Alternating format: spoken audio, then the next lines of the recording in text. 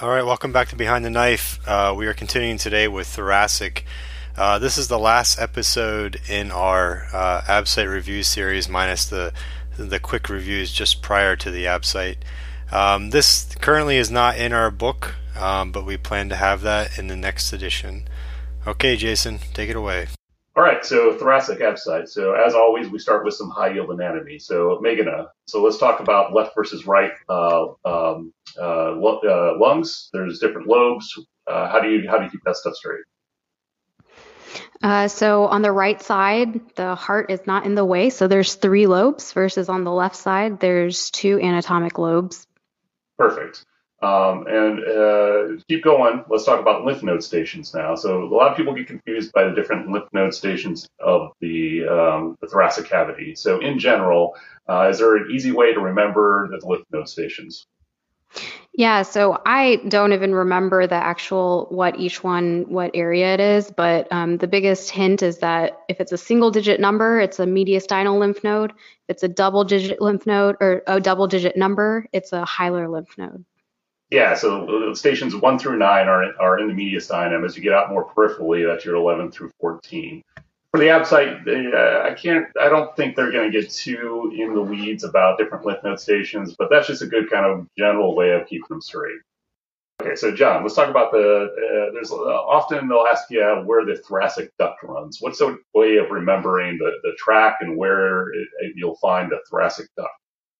So the good way from Megan and I taught me this recently is between two goose. So you have the thoracic duct runs between the azygos vein and the esophagus. That's the best way to kind of remember it. Right. So right the duct runs between the two gooses or geese or gooses.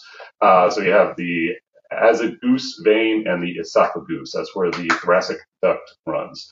What's the course of the thoracic duct? It crosses from right to left at a certain level, and that's a high yield thing that's sometimes asked. How do you remember that? Yeah, so it starts at the cisterna chyli, which is around L2, and then it crosses at T5 from the right to the left side until it empties into the junction of the left internal jugular and subclavian veins. Right, so it crosses from right to left at T5. And what's its final destination of what's the final destination of the azygos? Or azygos? The superior vena cava. Yep, so the azygos drains into the SVC. John, thoracic innervation. Talk to me about the phrenic nerve and talk to me about the vagus nerve. One runs anterior to the hilum and one runs posterior. How do you remember which is which? I guess I think of it the best way is think of it alphabetical order. So A, anterior, is before P, posterior, and phrenic, P, is before vagus, V. So phrenic nerve is anterior to the hilum, and vagus nerve runs posterior to the hilum. Yep, A before P, P before V. So anterior is the phrenic, posterior to the hilum is the vagus. How about John? What about the anatomic boundaries of the mediastinum? Yeah, this one you can kind of visualize in your mind, but you think of the sternum anteriorly, you have the vertebrae posteriorly, you have the pleura on either side laterally, and the thoracic inlet superiorly. And then finally, down below everything is always the diaphragm anteriorly. Great. Okay, Meghana. So a lot of times you'll see questions about different types of pneumocytes, type 1 versus type 2. What are the functions, or what are the different pneumocytes, and what are their functions? So there's two types. Type 1 is the type that performs gas exchange, and then type 2 are the pneumocytes that make surfactant, which the primary component is phosphatidylcholine. Yeah, that's the one they like to ask, is which one makes surfactant. So type 2 makes surfactant. How about still on anatomy, what are the pores of Kohn? So those are pores in the alveoli that enable a direct air exchange. And Jason, on the same note, what is a space of Dis? So space of Dis, it's kind of an anatomic analog, but this one is in the liver. So that's the space where the hepatocytes interact directly with the sinusoids. So a little bit of a trick question. That's not in the mediastinum or not in the thoracic cavity, but it is an anatomic analog to the pores of Kohn. Okay, with that, we'll move away from our anatomy into a little bit of physiology and pathology. So, John, we've talked a lot about pulmonary function tests, specifically with regard to a preoperative optimization and preoperative workup. So what is the preoperative workup? What do you need for a patient you're considering for a lobectomy? So for the ABSITE, and just kind of in general, the two tests that you really want to think of is the first one is the predicted forced expiratory volume, FEV1. So you want that greater than 0.8 or 80%. If that's close, and they ask maybe what's the next thing you would do, the next step would be doing a VQ scan that would show the contribution of the diseased lung to see actually how much is getting how much ventilation you're actually getting or expiratory volume you're getting. FEV1 is the best predictor of postoperative complications. And another one that you should know for the ABSITE, so FEV1 is the first one. The next one's diffusion lung capacity of the lung, or DLCO. And you want that less than 10 millimeters a minute, a millimeter, which is about 40% predicted. Yep, exactly. So those are the numbers they're going to kind of ask you, is that predicted forced expiratory volume greater than 0.8 or 80%. Again, a more accurate way of kind of determining what that postoperative volume is going to be that VQ scan. So people around the border will need that VQ scan. As you said, FEV1 is the best predictor of the risk for a postoperative complication. But also important is the diffusion capacity of the lung, and that you want to be 40%. So those are the numbers you're going to see. Obviously, it's more complicated than that, but for the ABSITE, if you know that, you'll be in pretty good shape. Meghana, another thing that is frequently shows up is Light's criteria. So what do we use Light's criteria for, and what are the numbers we need to know? So Light's criteria is the way that you distinguish between pleural fluid being an exudate versus a transudate.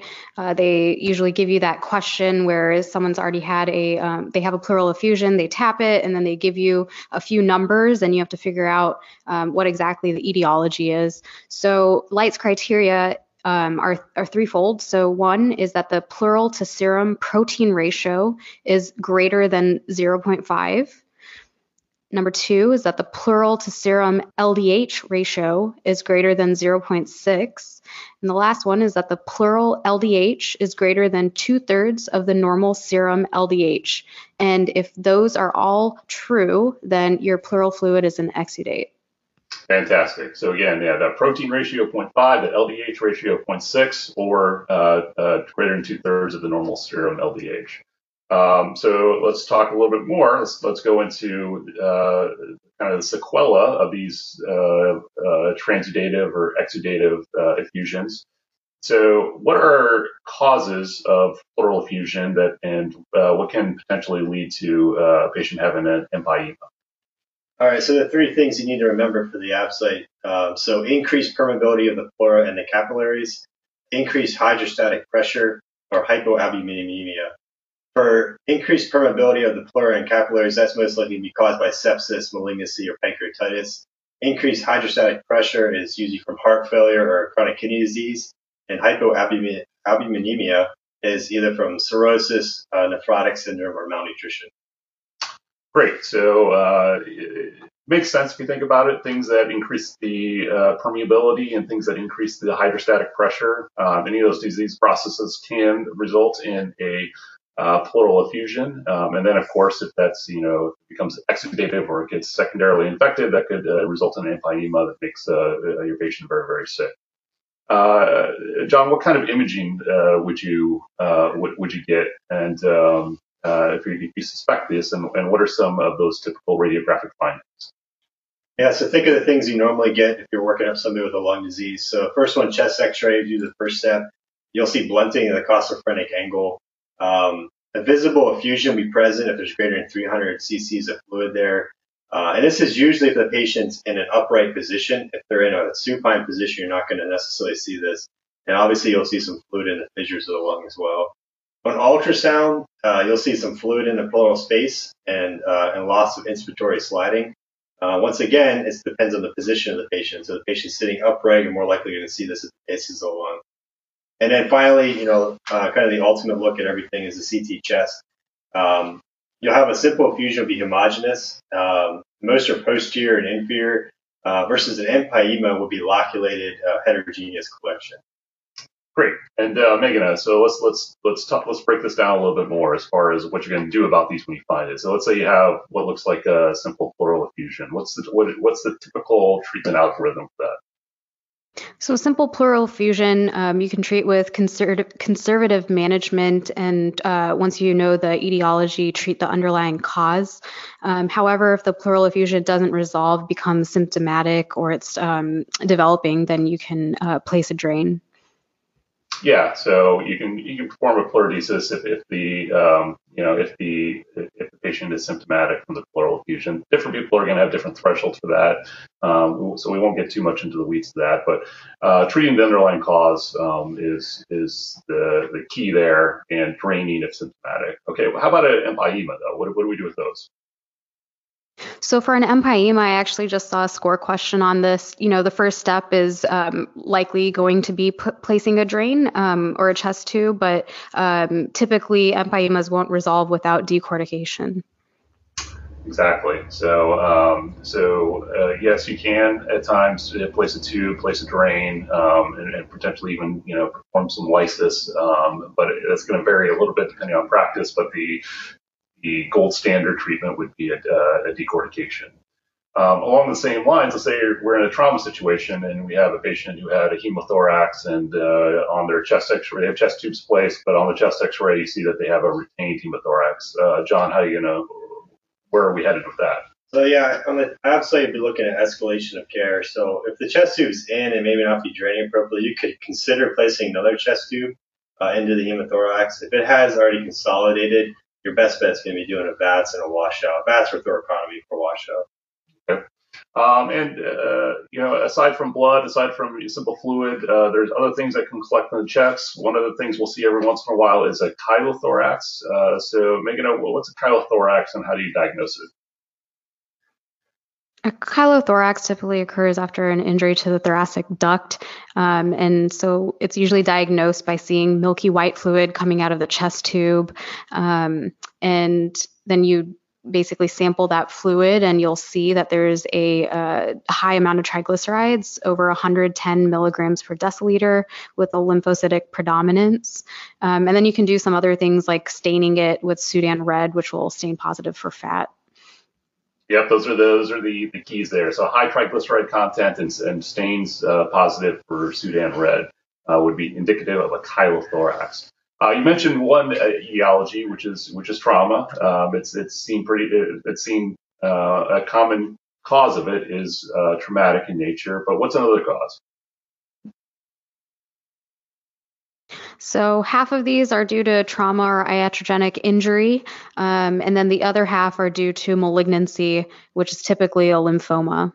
Right, lymphoma. So be thinking, like I said, you can see them in trauma scenarios, but you can also see them with malignancy, and specifically lymphoma. And when do we typically see these things presenting? Let's say you have an iatrogenic injury, so you're operating somewhere near the thoracic duct, and then when are you going to see this present postoperatively? So this usually happens once you start your patients on oral intake. Exactly. So John, how do you manage these? The first step you knew is conservative management with low fat, medium chain fatty acid diet. So no long chain fatty acids because they're absorbed into the lymphatic system, can make your output worse. Bowel rest and then TPN if it's high volume. If you have a persistent leak, a chest tube is probably likely necessary, especially if it's a large volume of a chylothorax, and then plus or minus octreotide to try to reduce that amount of lymphatic drainage. Yeah, and we see that one show up every once in a while, specifically the difference, what kinds of fatty acids can you introduce into their diet and what kinds do you want to avoid in patients that have these chylothorax. So the answer they're looking for there is the medium chain fatty acids kind of bypass the system. So those are the ones, if you are going to have them on oral diet, those are the things you want. And you want to avoid those long chain fatty acids. What if that fails, or what if we're dealing in a trauma scenario? John, how would you manage that one? So if they're pushing you to look for a surgical option for this, so usually the answer is going to be ligation of thoracic duct, which is low in the right mediastinum through the right chest. You can also consider talclaridesis and possible chemo XRT for malignancy causes. Perfect. Okay, so Megan, I'm moving on. So let's say you have a scenario where you have an 18-year-old basketball player who reports that he occasionally uses marijuana, and he was watching TV and he suddenly felt chest pain with inspiration. What's near the top of your differential for that? So this is one of those where I'm thinking a tall young man, he likely has a spontaneous pneumothorax due to some apical subpleural blebs. Perfect. Yeah. So this is your young, tall, guy who has a sudden onset of chest pain and shortness of breath, and you should be thinking that they're heading towards a spontaneous normal pneumothorax. So let's talk about primary versus secondary pneumothorax. What's the difference between primary and a secondary pneumothorax? So primary pneumothorax is spontaneous, just like in our scenario. A secondary pneumothorax, on the other hand, is due to an underlying medical condition. This can be COPD, which is the most common, or asthma, cystic fibrosis, infection, malignancy, etc. Perfect. John, still same patient, 18-year-old, spontaneous pneumothorax, and he got a chest X-ray in the emergency room that shows a pneumothorax. You send your intern down. You're in the OR. You send your intern down to go evaluate the patient, and the intern calls up frantically that he looks anxious. He's working to breathe. His heart rate's 120, so he's tachycardic, and his blood pressure's starting to drop. He's got prominent neck veins. So what's happening now? What's developing? Yeah, this is pretty obviously a tension pneumothorax. I mean, anytime you get a patient with a pneumothorax that's worsening in clinical appearance, that you should be thinking about a tension pneumothorax. The first thing you would do for this would be a needle decompression. Well, that's debatable, but a needle decompression is a good option. I hate these questions on the website, but you would insert a needle with an angiocath into the second intercostal space at 90 degree angle to the chest. Just over the third rib. You can also do an axillary decompression just above the fourth rib. Yeah, so I agree with you. I hate these questions. These are what's the best next step, and a lot of times it's not something any of us would actually do. So we're surgeons. We would just either do a finger thoracoscopy or put a chest tube in real life. But for tests, practice your test taking skills. You got to think to the lowest common denominator. So the best next step for tension pneumothorax would be decompression with a needle decompression. So you got to put on your test taking mode when you answer some of these questions, when you approach some of these questions. Okay, so let's go back and just take a step back, and we're not dealing with tension physiology. Let's just for your non-tension pneumothorax. Megan, what's the management algorithm for a spontaneous pneumothorax without tension physiology?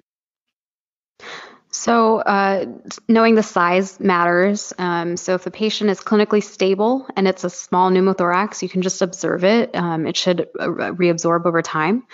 For a larger pneumothorax that's more than 3 centimeters, but the patient is still clinically stable, you can use a pigtail catheter or a chest tube to evacuate the pneumothorax. This is one of those scenarios where a pigtail catheter is appropriate. And then if the patient's unstable or the pneumothorax is very large, then you need to place the chest tube. Right. Yeah. So clinically stable small pneumothoraxes, yes, you can observe those. Those need you need to monitor those patients closely.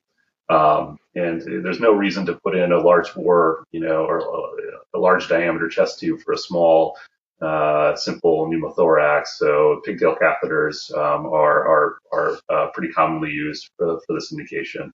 And of course, if the patient's unstable, then you're just gonna slam in a chest tube, of course.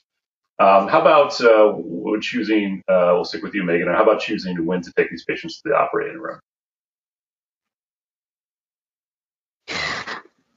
So you would consider taking a patient to the operating room if they have a persistent air leak for more than 4 days.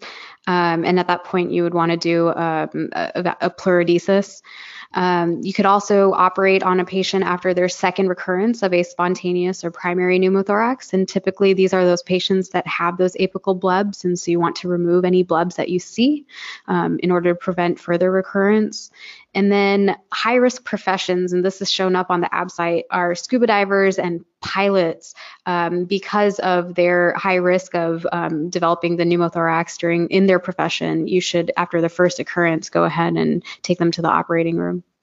Exactly. It's going to vary a little bit based on practice. I'm sure everybody out there has encountered variation in practice with this. But for the ABSITE, persistent air leak, VATS with pleurodesis, if they don't have a high-risk profession, you can manage these with a chest tube, and they seal off, just a chest tube and not an operation. But after they recur, most of those patients are going to end up going for a VATS blebectomy.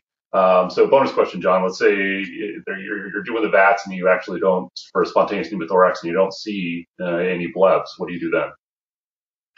A lot of people will just go ahead and resect a portion of the apex anyway because there's usually blebs there. Right, exactly. So even if you don't see blebs, a majority, and I think that would be the right answer on the test, is you do it's an apical wedge resection.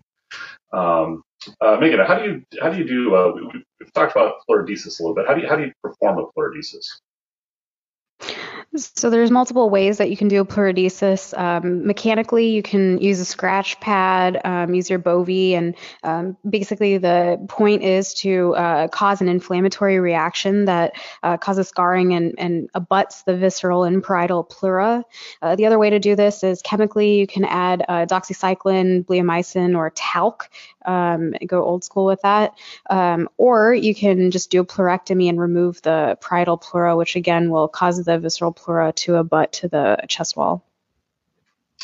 Perfect. Okay, let's move on. Let's move on to the mediastinum. Let's talk about some different mediastinal diseases. John, you have a 60-year-old alcoholic who went on a drinking binge and then had a massive forcible emesis. He comes to the emergency room. He's got chest pain. He's febrile. He's tachycardic. His chest X-ray is pretty unremarkable. What are you worried about? What's the next step? Yeah, for ABSITE and for oral boards, you got to be thinking about esophageal perforation here. So your next step would be a gastrographin swallow. Gastrographin swallow. You also need to see the extent of the mediastinitis if there is a perforation there. So a CT neck, chest with PO and IV contrast is also reasonable. If you don't see anything in your gastrographin swallow and you're still kind of concerned, in a thin barium swallow will be your next step after that. Okay, so you mentioned there mediastinitis. Why is that so important? Well, these are really severe infections due to a perforation of the esophagus or the trachea, and it can lead to essentially a necrotizing infection, either direction in the mediastinum down towards the abdomen up through the neck. It also can be caused from oropharyngeal infections. I'm actually blanking on the name of that right now. Ludwig's angina. Yeah, Ludwig's angina, which does happen a lot. Yeah, and then chronic people can have chronic mediastinitis, which generally manifests as fibrosis. But yeah, this acute mediastinitis can be a very, very, very serious thing, and patients can get very sick very quickly. How do you manage an acute mediastinal infection if you're concerned? So source control, obviously, so we're surgeons. Antibiotics, resuscitation. You may have to continue go forward with sternal debridement if it's from a post-op sternotomy. You need to place cervical drains if it's a cervical infection, VATS to drain the mediastinum. It's kind of really tailored to where the infection's coming from. Yeah, we won't get too into the weeds about the management of it. We presented this as management of as a esophageal perforation. We won't get too much in the weeds of that right now. Really, more what we want to focus on is that treatment of mediastinitis. We'll cover the treatment and management of the esophageal perforation in our esophageal chapter. But yeah, definitely source control, broad spectrum antibiotics. You have to be pretty aggressive with these because again, these patients can deteriorate pretty rapidly. Sticking with the mediastinum, let's go over some common mediastinal tumors that frequently show up on board scenarios. So, Meghna, so most common cause of mediastinal adenopathy? Lymphoma. Great. Okay. So, yeah, lymphoma is the most common cause of mediastinal adenopathy. How about the most common overall mediastinal tumor, both in adults and in children? So those are the neurogenic tumors, and these usually occur in the posterior mediastinum. Right. So overall, all comers, adults, children, most common mediastinal tumor is that neurogenic tumor in the posterior mediastinum. Now, how about the most common site of a mediastinal tumor? Meghna.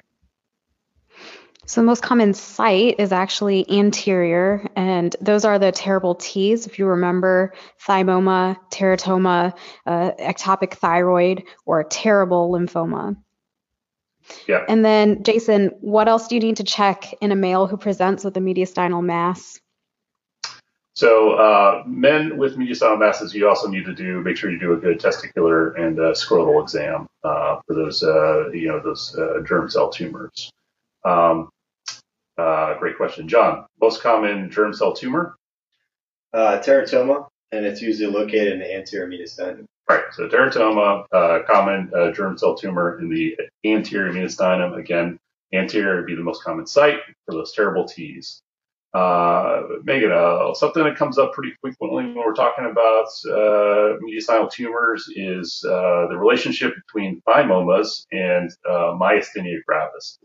Now, it can get a little bit confusing. Can you break down the association there for us? Yeah, so I'm going to give a lot of percentages here, but 50% of thymomas are malignant. So half are malignant, half of them are symptomatic, half of thymomas have myasthenia gravis. 10% of the patients with myasthenia have a thymoma, and then 80% of myasthenia patients will improve with thymectomy. Yeah, so I'm gonna repeat that real quick because it's important and it confuses people and it shows up pretty often. So you're 50%. So half of thymomas are malignant, half are symptomatic, half have myasthenia gravis. Of patients with myasthenia gravis, 10% have a thymoma. And then patients with myasthenia, 80% of them will improve with a thymectomy. So it can be a little bit confusing, so go over that a few times because sometimes those things will show up. Okay, still in the mediastinum. So superior vena cava syndrome. John, what are some common causes of superior vena cava syndrome? So malignancy is the most common here. It's over half, about 60%. And it's usually related to a small cell lung cancer. And then that's the most common. Then lymphoma is obviously what you need to think of after that. The non-malignant causes of SVC syndrome are fibrosing mediastinitis, substernal thyroid goiter, sarcoidosis, and then it can also be due secondary to indwelling intravascular devices such as either a central line or a port. Yeah, so you could have thrombosis from a chronic indwelling line that will result in severe cava syndrome. But to really be thinking about malignancy, if you have a patient that presents with this, and again, the most common being a small cell lung cancer followed by lymphoma.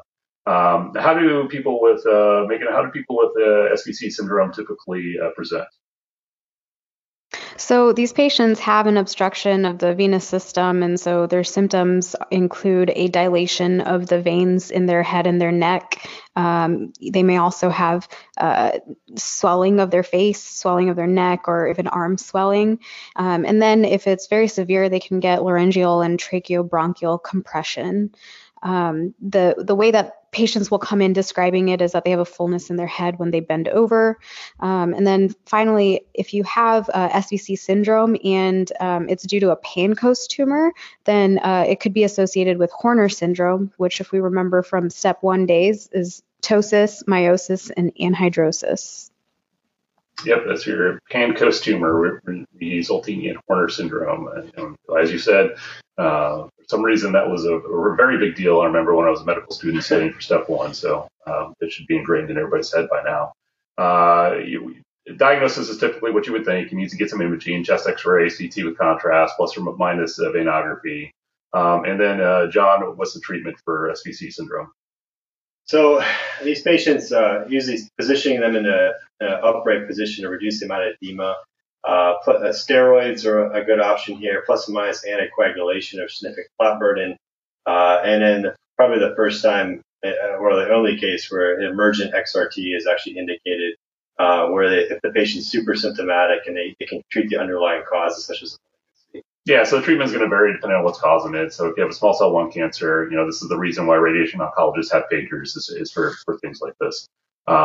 Okay, so moving on. Out of the mediastinum, let's move a little bit more peripherally into the lung. Meghna, we're talking about lung masses. What are the different recommendations, or what are the recommendations for screening patients for pulmonary tumors? So screening recommendations as of now are to perform a annual low-dose CT scan for 3 years in patients who are 55 to 80-year-olds who are current or former smokers with a greater than 30 pack year history, or if they quit within the past 15 years, because this puts them at a higher risk. Yeah, so patients over 55 to 80, if they're currently smoking, they have 30 pack year smoking history, or if they've were a smoker that's quit within the past 15 years, annual low dose CT for 3 years. Excellent. So talk to me about lung cancer, Meghna. Is it still the number one cause of cancer-related death in the United States? Yes, it still is. Despite everybody quit, I don't know how anybody still smokes in this day and age, but we're still the number one cause of cancer-related death in the United States. And what is the strongest, somebody with lung cancer, what is something very important that you want to know that will affect their prognosis? So you want to know their nodal involvement, because this is going to, if they have a lot of nodal involvement, it's going to affect both the treatment and then also their overall prognosis. Yeah, so nodal involvement is the strongest prognostic indicator. Okay, so nodal involvement. How about metastases? What's the most common site of metastases with a lung cancer? So the most common site is the brain, and this again affects your diagnostic workup in a patient who presents knowing that the brain is the most common site of METs. But it can also go to the supraclavicular nodes, the contralateral lung, bone, liver, and the adrenal gland. Perfect. So yeah, we won't get, it's unusual for them to get too in the weeds as far as lung cancer goes for the general surgery boards or for the ABSITE. So we're just going to stick with some of the high yield facts for that. Certainly it's a very complex subject that I would encourage everybody to read a little bit more into for real life, but for the boards, you honestly don't need to know that much about it. But what you do need to know, and what every general surgeon should know, is how to work up a solitary pulmonary nodule. So, John, what is a workup for a solitary pulmonary nodule? So yeah, you must have to go through a few questions when you get a SPN. So I wouldn't worry too much about size for these, especially for the general surgery boards. But first thing is it a benign calcification or is it stable for 2 years? If that's true, then there's no further workup needed. The next question is surgical risk acceptable? If no, then I would consider a CT biopsy for diagnosis and then potentially XRT for palliation if it's necessary based on the biopsy results. If the SPN is growing over 2 years, but there's acceptable surgical risk, you must consider the clinical probability of cancer. So if it's a low probability of cancer, you can consider serial CT at 3, 6, 12, and 24 months just to follow that nodule. If there's intermediate, then consider doing a PET or a transthoracic or bronchoscopic biopsy of the nodule. And if there's a high probability of cancer, I would consider a VATS biopsy with frozen section and then a lobectomy if that's going. Excellent. So definitely want to review that. That will show up at times on oral boards, and will definitely show up on written boards and the ABSITE. That's something we're not all thoracic surgeons, but that's one of those things that every general surgeon needs to know how to work up, and they will test you for it. So I just got done saying we're not going to get too in the weeds with lung cancer, but we do need to have a general understanding. So Megan, what is the most common type of lung cancer? Most common type of lung cancer is non-small cell lung cancer, and this is more than 3/4 of the lung cancers. Okay, and what about location? How does that help you out in determining the likelihood of the different kinds of lung cancers? So this was another thing that we memorized for step 1, that squamous and small cell lung cancers are more central. They all have that S sound, and then adenocarcinomas are usually peripheral. Exactly. And there's, speaking of things that we memorized for step 1 that still kind of come back to haunt us every once in a while, and those are the paraneoplastic syndromes associated with lung cancer. What are the different associations with paraneoplastic syndromes and the different types of lung cancers? Megan? So squamous cell is pretty straightforward. There's just one. It's the PTH-related peptide is secreted, which can cause hypercalcemia. And then for small cell, this is the one where you have the ACTH secretion, which is the most common paraneoplastic syndrome. And then you can also get antidiuretic hormone secretion. Yeah, so small cell lung cancer is more likely to be associated with those paraneoplastic syndromes, except for that one, like you said, except for the hypercalcemia, the parathyroid hormone-related peptide. Just remember that one is squamous cell. John, what's the role of mediastinoscopy with lung cancer and pulmonary tumors? Yeah, so if you have a centrally located tumor or any suspicious adenopathy, usually on your workup, as a PET scan or a CT chest, that's one of the main indications for it. If you have positive mediastinal nodes on that mediastinoscopy, that's considered an unresectable tumor, and surgery is not an option anymore. Sometimes they bring up which nodes are not assessed during your mediastinoscopy. And these are your aortic or pulmonary nodes. The only way to really sample these nodes is perform a Chamberlain procedure, which is an anterior thoracotomy or peristernal mediastinotomy to the left second rib cartilage. Great. Okay, perfect. We're not going to get too deep into the staging of lung cancers. You do have to have I would encourage everybody to kind of look over that. You do have to have a general idea of what constitutes your T, N, and M staging. But we won't get too into the weeds that potentially we'll put this out into our notes, because I think it's one of those things that's easier to visualize than it is to kind of talk through. But let's go through, Megan, let's go through some treatment options in general, treatment options for lung cancer. So those lower stage, stage 1, stage 2, what's the treatment? So for low stage cancers, we would just resect, or if they're not a good surgical candidate because of their FEV1 or DLCO, then you would do definitive radiation. Okay, let's take it a little bit step or so. Locally advanced disease. So stage 3, those early stage 3s. So we're dealing with locally advanced disease. What's the treatment for that? So for these, you would actually give them neoadjuvant chemoradiation, and then if they're amenable, you can resect after. Okay. Now let's go to those more those higher stage 3s. So stage 3Bs. Those are very large tumors, or they have nodal involvement, either supraclavicular or cervical nodal involvement. What do those patients need? For those patients, you would give definitive chemoradiation. Yeah, so that's stage 3 still, but it's that more advanced stage 3. So we're dealing with tumors that are invading into the mediastinum. We're dealing with the tumors that have spread to those supraclavicular nodes. Those patients are chemo radiation. And then stage 4 disease is pretty straightforward. What's the treatment for that?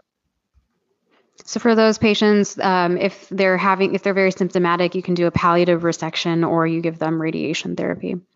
Okay. And in general, again, a lot of variation. Talk to me a little bit about VATS versus open resection for lung cancer. So typically if, and I recently saw a score question on this as well, is that if the tumor is more than 5 centimeters, then you can't do a VATS usually. You're going to have to do an open resection. You, however, can do a VATS if it's a smaller tumor, less than 5 centimeters, if it's peripheral, if there's no regional lymphadenopathy or no local invasion. And the reason for this is you want to get your hands in there and feel for lymphadenopathy if that does exist, so that you can resect everything. Yeah, I think that varies a lot. I honestly don't think that will show up too much in it, but it does show up in score, so we should be somewhat familiar with it. Okay, let's talk about sometimes, and this does actually show up, asking you, and these questions can be very difficult, but let's talk about surveillance. So how do you keep track of these patients after the treatment? So stage 1 and 2, what is the follow-up plan for these patients? So for your stage 1 and 2 patients, you do an H&P and CT chest every 6 months for 3 years. And if that clears, then you do an annual H&P with a non-contrasted CT chest yearly, obviously. For stage 3 and 4, you do an H&P with CT chest every 3 to 6 months for 3 years. And H&P, if that's good, H&P with CT chest every 6 months, and then that moves to annually. Yeah, a little bit in the weeds there, but I find these questions very irritating. But when you're prepping for your oral boards, I think they should probably show up more on the oral boards than they do in the written boards. But when you're prepping for those, make sure the big cancers, so breast, colon, lung, the melanoma, the big ones, make sure that you have a general idea of what the society guidelines are for follow-up, because if you made it to that point, you probably passed the scenario, honestly, but those do show up, so you do need to know those. Okay, let's move out of lung cancer. Let's move into something a little bit more fun. If you ask me, that's trauma. So, John, what classically for the ABSITE, what volume of blood from a chest tube in a trauma patient indicates need for going to the operating room?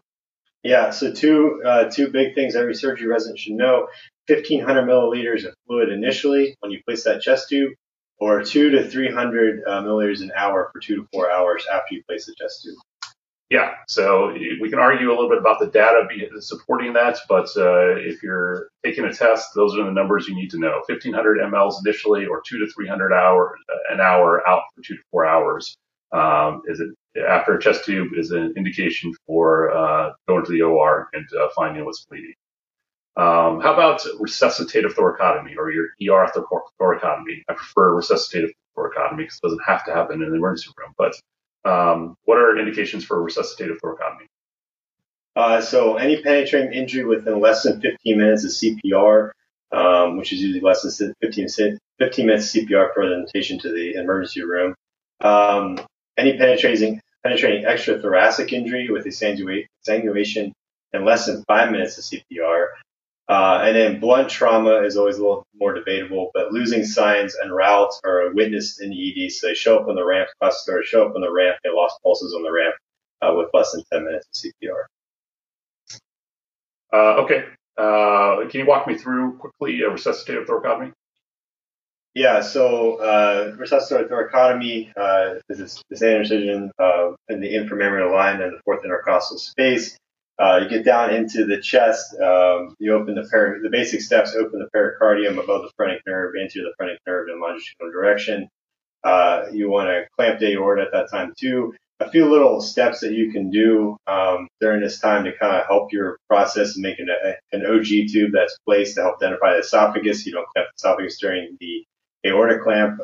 One of the bigger steps there is make sure you open up the pleural on either side of the aorta. Make sure you get a good clamp across that. If you had the option for a double lumen intubation at that time too, to deflate the lung on that side of injury, you can do that. But most of the time in these cases, you're not having that option.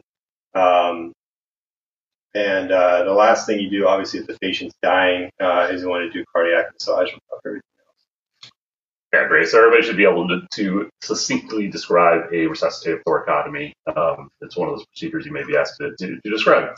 and also know how it might be something you have to do and know how to deal with different injuries you may find.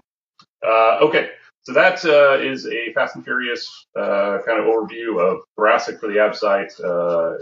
Again, try not to get too much in the weeds, but just hit those wave tops, those high yield points that you may need to know. And as always, we'll round out with our quick hits. So Meghana, one of my favorite scenarios, so massive bleeding in a patient who had recently had a tracheostomy placed. What do you think it is? What are your temporizing measures? And how do you ultimately manage these patients?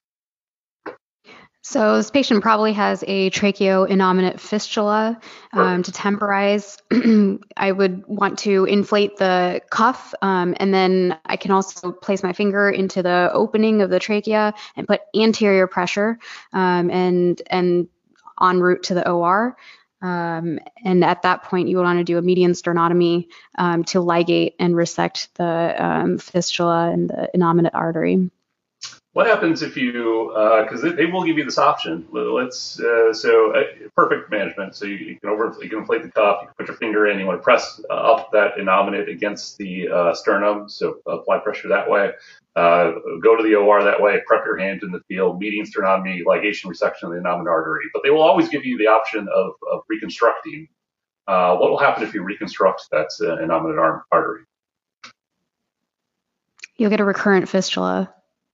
Or it'll blow out. So you'll post-op day 2 or 3, it'll become infected and it'll blow out, and your patient will fail in a spectacular manner.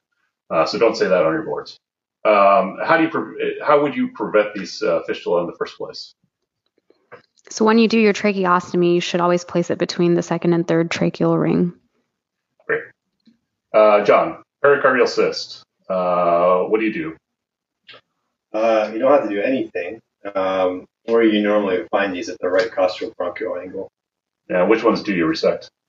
Symptomatic ones? Yes, symptomatic ones. Or if there's any concern for a malignancy there. But yeah, in general, they're benign, and you don't have to resect the asymptomatic ones. Okay, so it's pericardial cyst. Meghana, what about bronchiogenic cyst? So bronchiogenic cysts actually do need to be resected, and these are the ones that you find usually posterior to the carina. Great. John, most common tumor, either benign or malignant in adults? So for benign, hamartoma is the most common benign tumor in adults. So this is the classic popcorn lesion. That's something I've seen pop up a few times, plus or minus calcifications. There's no treatment for this, and you just repeat the CT in 6 months to confirm the diagnosis. For malignant tumor in adults is the squamous cell carcinoma. Yeah, so hamartoma, that's the buzzword there, that popcorn lesion, no treatment, repeat CT in 6 months. And squamous cell is currently the most common type of lung tumor. What about in children?